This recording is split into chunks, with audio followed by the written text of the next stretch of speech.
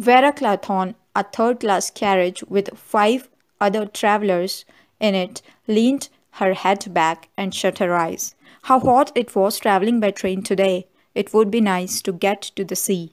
Really a great piece of luck getting this job.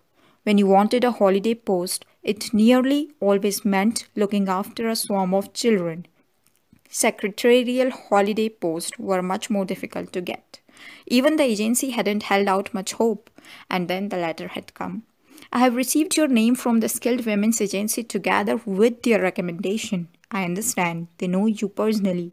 I shall be glad to pay you the salary you ask and shall expect you to take up your duties on August 8th. The train is at 12:40 from Paddington, and you will be met at Oakbridge Station. I enclose a Euro 1 note for expenses. Yours truly, Una Nancy Owen. And at the top was a stamped address, Soldier Island, Stickle Heaven, Devon. Soldier Island. Why there had been nothing else in the papers lately. All sort of hints and interesting rumors. Though probably they were mostly untrue.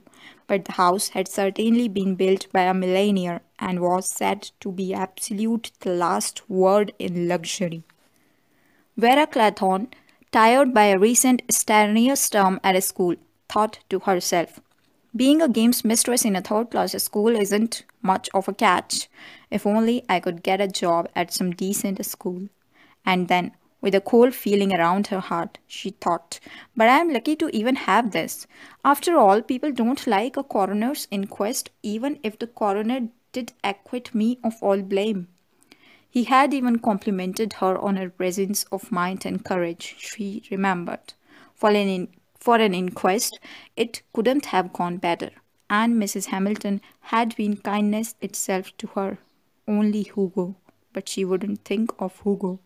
Suddenly, in spite of the heat in the carriage, she shivered and wished she wasn't going to sea. A picture rose clearly before her mind. Cyril's head moving up and down, swimming to the rock, up and down, and herself swimming in easy practiced strokes after him, cleaving her way through the water but not knowing, only too surely that she wouldn't be in time. The sea, its deep, warm blue mornings, spent lying out on the sands. Hugo, Hugo who had said he loved her. She must not think of Hugo.